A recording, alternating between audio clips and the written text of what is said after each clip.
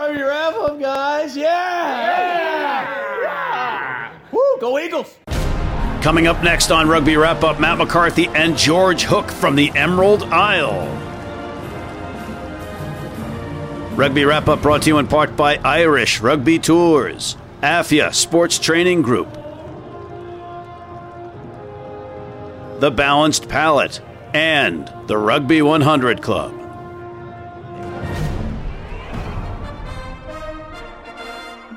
Hey everybody, welcome back to Rugby Wrap Up at the Fantasy Sports Network studios on West 35th Street. Oh, wait a minute, hold the phone. We are not in New York. We are a global rugby show, and we are on location at the MCAST studios in Dublin at the Irish Daily Mail HQ, ladies and gentlemen. And I have the pleasure of being with international rugby legend, Mr. George Hook. George. Mr. McCarthy, good to have you in Ireland, where no doubt the McCarthys left centuries ago to bring you to America. Desmond McCarthy, according to my grandfather, lost the Blarney Castle in a poker game, but we will talk about that at dinner. All right.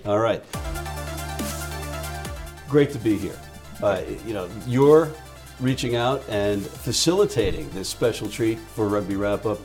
Thank you, sir. No, not at all. But the thing is, why we're here, of course, is because the US Eagles were in town on Saturday playing Ireland. We do. There was a match. I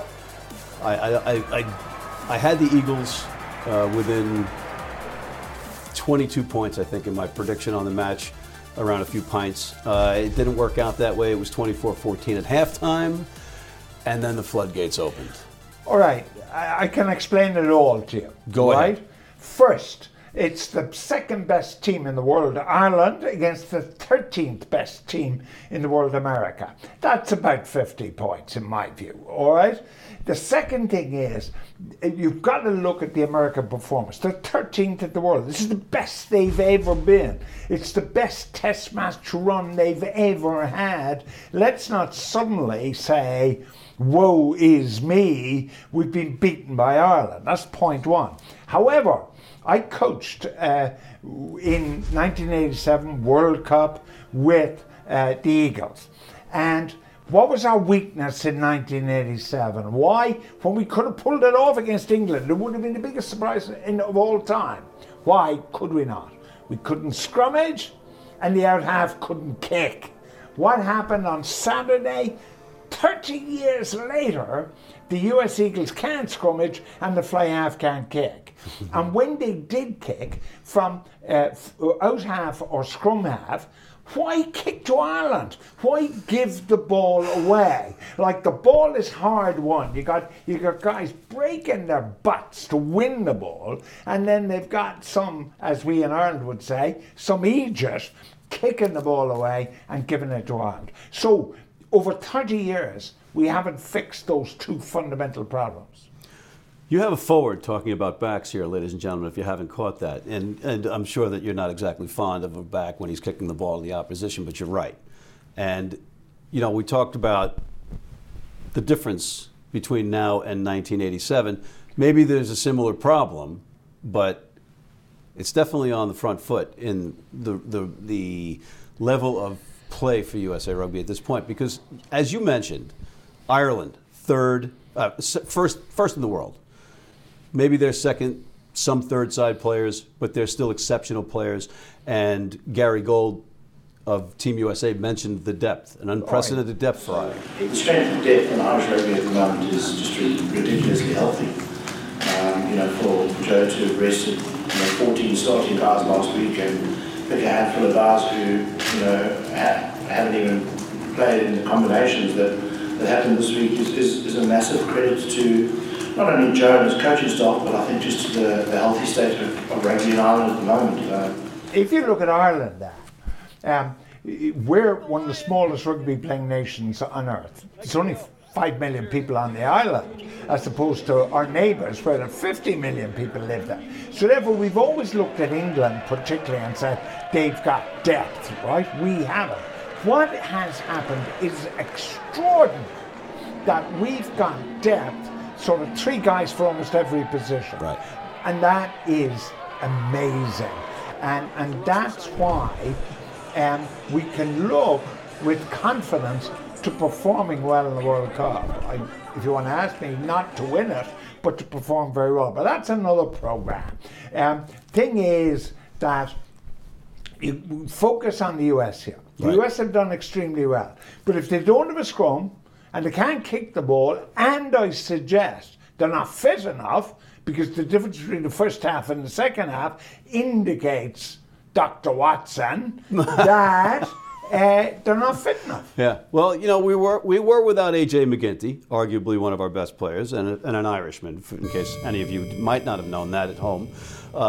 We have problems at 9-10. And it didn't help that Joe Talafete, arguably our most dynamic player as a hooker, went down with the head injury. He gave us the thumbs up as he was wheeled off. But I think that took a lot of wind out of the sails of the Americans. Plus, they were asked to tackle and tackle and tackle, and then they were foolish with the ball when they had it. Yeah, I mean, the thing is that every country has a tradition of the way it plays. Every country, right? And don't knock U.S. tradition. U.S. tradition is in the cousin of rugby union football, gridiron. So Americans love tackling. It's always been, it's part of their DNA. So the fact that Americans hit hard, the fact they have to tackle, that's going to be part of this, of American teams into the future, that they're going to hit hard. I thought they did it extraordinarily well, I have to say. I really thought they did very well. And I'm hugely positive about the USA. They are now ahead of Italy. Italy are a Six Nations country, and America 2 spots higher. And we're now Don't 12, knock by it. the way. We're 12. We were 13 going into that match, and despite the thrashing, we're up to 12 today for the first time. So don't knock it. Yeah. Don't knock it. Yeah. I would be remiss if I didn't bring up you earlier on a Rugby Wrap-Up show, I think this summer, when you mentioned that you weren't exactly a fan of Joe Schmidt, and we have a little bit of a clip on that. There has never been a luckier coach ever, amateur or professional, to coach Ireland. I mean, if there was any justification about how Ireland are playing and how their opponents are playing, Ireland would have 1 win against Italy and 2 losses. So I'm confident that he will go out, win the Grand Slam. A press corps in Ireland that are terrified to say a word against him will elevate him to Pope Francis levels, and he will go on to greater things. I have no doubt. How about now? I did quarrel with your question. You said I'm not exactly a fan of Joe Smith. I dropped the exactly. I'm not a fan of Joe Schmidt. Now let me tell you why I'm not a fan. I'm a Victorian, really. You know, I'm old, but I'm also in my head a Victorian. So Figuratively, folks, because he wasn't around during the Victorian but era. I don't think winning is everything, all right? My problem with Schmidt is that I think history will judge him harshly, because the game he plays is very hard on players. It's attritional. And I care about young men. We've seen what's happened with the NFL in terms of traumatic brain injury. So my care is for the players. And I'm not sure that the way we play is in the best interest of the health of the players. I also don't think, funny enough, he's a great selector, because if you look at Ian Madigan, who for many listeners, who the hell is Ian Madigan? The reason they're saying who the hell is Ian Madigan is he's playing in England because at a time when we needed him, Schmidt just wouldn't pick him. So he went down to South Africa. He could have won a series in South Africa had he brought young Ringrose, who we saw on Saturday, so magnificent against the US Eagles. He didn't bring him. So I think there are questions, and I'm the only one asking it. There's 4.5 million saying he's great, and there's me saying he's not great. All right, I'm going to beg to differ with you. I'm going to say if history looks back on Joe Schmidt in a negative way, it's going to be New Zealand history that looks back on him in a negative way. We're going to take a quick break, and we're going to come back with more international test rugby with Mr. George Hook after this. If you're in New York City and want to watch some great rugby, have some great food, and some great times, go to the world's best rugby pub, the Pig and Whistle on West 36th Street.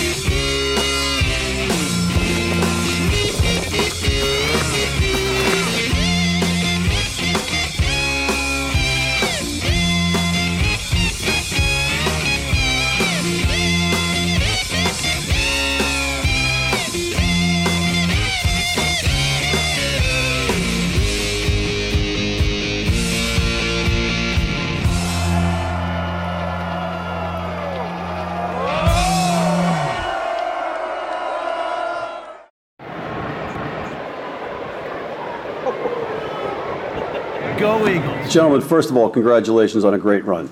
You guys have had some exciting rugby. It's what a lot of people might not realize. It's your first loss in a test match as coach of Team USA. And you played the best team in the world, despite the fact that they had a changeover in some of the rosters. So it's a great experience for you guys. You have the MLR now, a pipeline that can perhaps develop key positions for you guys. How do you look at that coming out in the future? Well, with a lot of optimism, really. I mean, just one of the things I was saying, Joe asked me a question earlier about how many of our guys are not actually full-time contracted. And again, not a lot of people realize that. There's a handful of guys who are still at university in America or playing at a local club without a contract. And an event like this is a huge occasion, for many of our young guys. And so we'll learn from that. But, we can only play who we've got in front of us. And, from our point of view, we're very grateful that, we are starting to get these kind of games and playing against quality opposition like this. And I think it'll only do us a huge amount of good. But the MLR is a critically important factor, because the more of our guys that get week in, day out, rugby conditioning, understanding, rugby IQ, the better they're going to be as rugby players. Having them sit around for 3 months not having rugby is particularly detrimental to us. Hey everybody, we are back. Matt McCarthy and Mr. George Hook at the MCAST studios in Dublin, the HQ for the Irish Daily Mail, our satellite studio for Rugby Wrap-Up. George, is it a necessary evil for a Tier 2 nation like the Eagles to go through this kind of thrashing? Well, it's not an evil, but it's necessary. Because how do you improve? You don't improve by playing people who are worse than you. You improve by playing people who are better than you. Every Eagle, I think, who went on that pitch on Saturday, if he's real, and they are, he'll say to himself, that's what I want to be. Yeah. That's what I want to be able to do. And Eagles Wing is saying, looking at the way Conway supported, at times when I thought it was amazing the way he supported, most people would have sort of said, well, I won't bother, it's all over, he was there. Prop forwards will say, I want to be able to scrummage like those guys, and so on, and so on, and so on. Look at the positive stuff. Super Eagles line out, I thought. Great maul to get a penalty try. So there was a lot of positives. Yeah, and I agree with you. I think you got to play these matches. Right. There is a thing that bothers the hell out of me, and I'm going to say hell. It's my show, okay? The laws of rugby say that one has to tackle in a certain way, but they don't apply to a certain fly half for England, specifically when it's in these international test matches at critical junctures. Owen Farrell. Yeah, Farrell has been, I think he's been extraordinarily lucky, because since the day he came on the international stage, putting it politely, he's been very aggressive. And it has been his nature that many of his tackles are just a little bit late. He's ready to have a row at the drop of a hat or whatever. But what he's done in 2 games now against South Africa and against Australia is, as soon as it happened in live action in South Africa and as soon as it happened against Australia, you said, That he's gone. He makes no attempt to rap with his arms, as the law says. He just hits people, and he gets away with it. Now, how you get away with that when there's a TMO? I mean, I get live action. It happens in a second. The referee makes a mistake. But now you've got a guy sitting up in the studio who can play it 27 times from 27 angles, and Farrell gets away with it. It is time, and I've thought this for a long time, to get rid of TMO. Just get rid of it. Why do you need the TMO? Well, okay, what's the plus? The plus is that a try was denied when the video allows it, or whatever, or it was a forward pass, and now we know. The thing is, so what? Like, the world is in no fair place. Right. And for 100 years, the referee made mistakes, and we cry in our beer afterwards, and we say, if only, if only, if only. What is now happening is huge tranches of the game are taken up waiting for the TMO to make a decision. Once upon a time, you could go, in my case, to Lansdowne Road, set my watch, in 90 minutes, his match is going to be over. An 80-minute match plus 10 minutes at halftime. Now it's 2 hours, and it'll get longer and longer and longer. What you now have is you have created cowardly referees. No referee now will make a decision, and even with TMO, he still can't make a decision. And it's not just Farrell, although he's the prime person that we're talking about here. This has happened over the season, where we have seen it. So scrap the TMO, or else actually use it. If we want other nations and people that we're introducing to the sport, we do this in America, they're not rapping. You got the TMO, you're reviewing it. It wasn't called by the referee on the field, which was mind-boggling. They've got the best seat in the house. They missed it. What's it say to the new fan that's watching the game? There's such a disparity. Yeah, interestingly, America has the answer to this, because in gridiron, in football, I think I know where you're you going. have 2 referees. Yeah. I think scrap the TMO and have 2 referees. Now you're going to get more fluid decision making, and you're going to get the whole thing happen. But like the one thing. Because most of the better parts of the show were actually in the pub earlier on. Yeah. So we don't want to lose some of the best stuff. You're, like all good Americans, you're worried about money. The whole cabal with all these top nations that say that, hypocritically, they say that they want the smaller nations and the minnows to rise, and everybody will rise with them. Well, they don't split the gate. If USA is playing, if Ireland is playing Tonga on Saturday, that's not selling out of Aviva. It's selling out with the Eagles there, because Irish wanted to see the Americans get smashed, probably, right? But where's the sharing of the gate in these huge matches? Well, why should we share the gate with you, right? Contrary to what you think, 55,000 people are in the stadium to see Ireland, principally because in order to buy the New Zealand tickets, they had to buy the American tickets as well. So therefore, a sellout New Zealand means a sellout USA. The second thing is, when the Eagles arrived over here, we put you in a really good hotel, we bought you 3 square meals a day, and we put a bus under your backside, and so on, so on, so on. We're the host nation, we take the money, you're the visitors. That's point 1. But point 2 is the most important thing.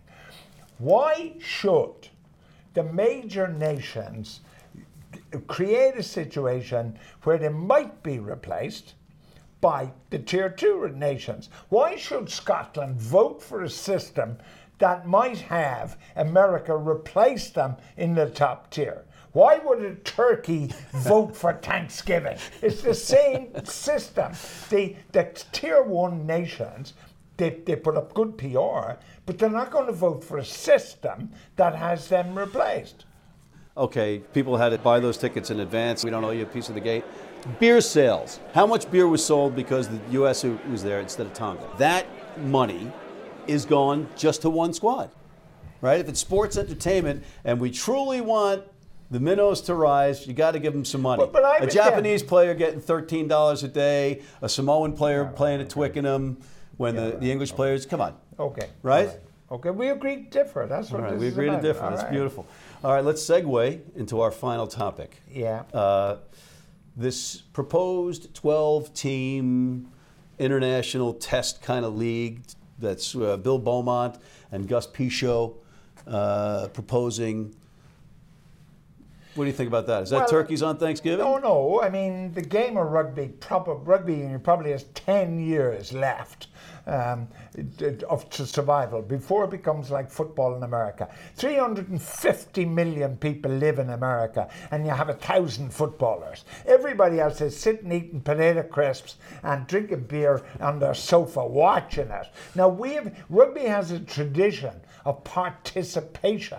So if you look at the great clubs in this country, Blackrock or Belvedere or Mary's, 20 years ago, they put 13 teams in the field. Now they're struggling to put 3 teams in the field. That's the big problem.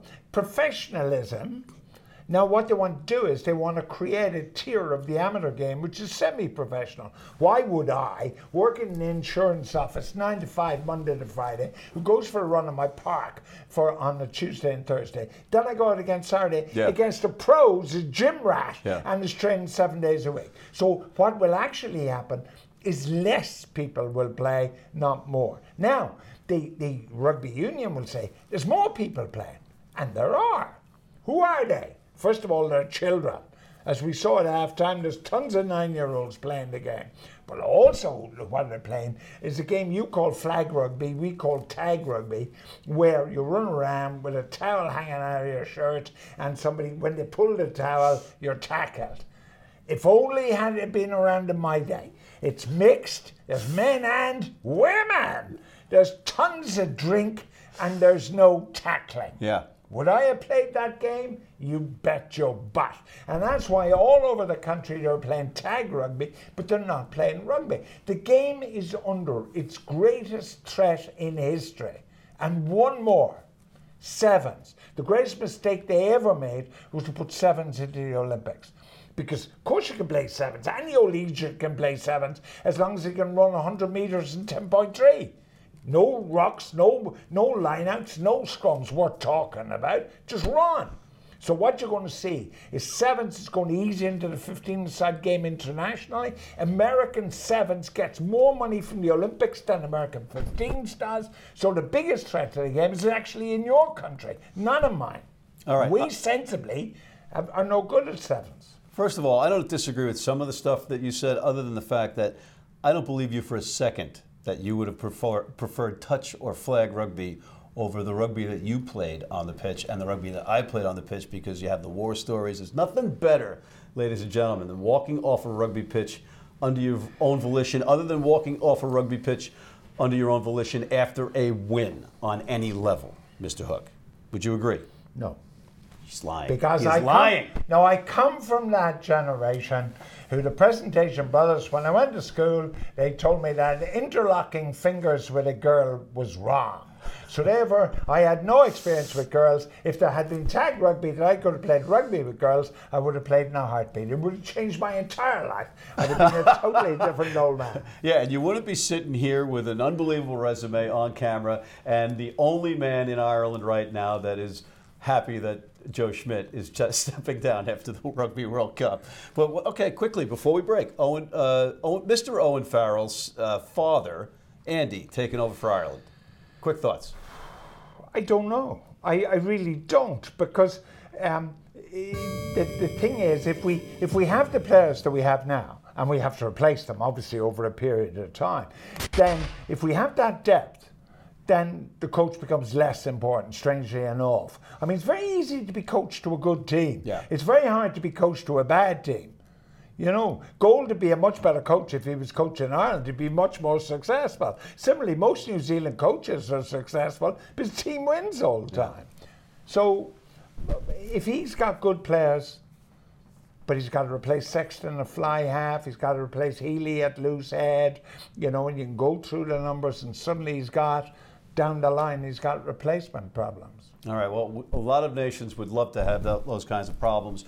I can't wait for him to be the head coach because he's a rugby league guy, and then I think everybody has to grow a mullet in tribute to that rugby league history. But Mr. Hook, we are officially out of time in our MCAST Dublin studios at the headquarters of the Irish Daily Mail our satellite studio here in Ireland. And thank you and to Irish Rugby Tours for making this happen.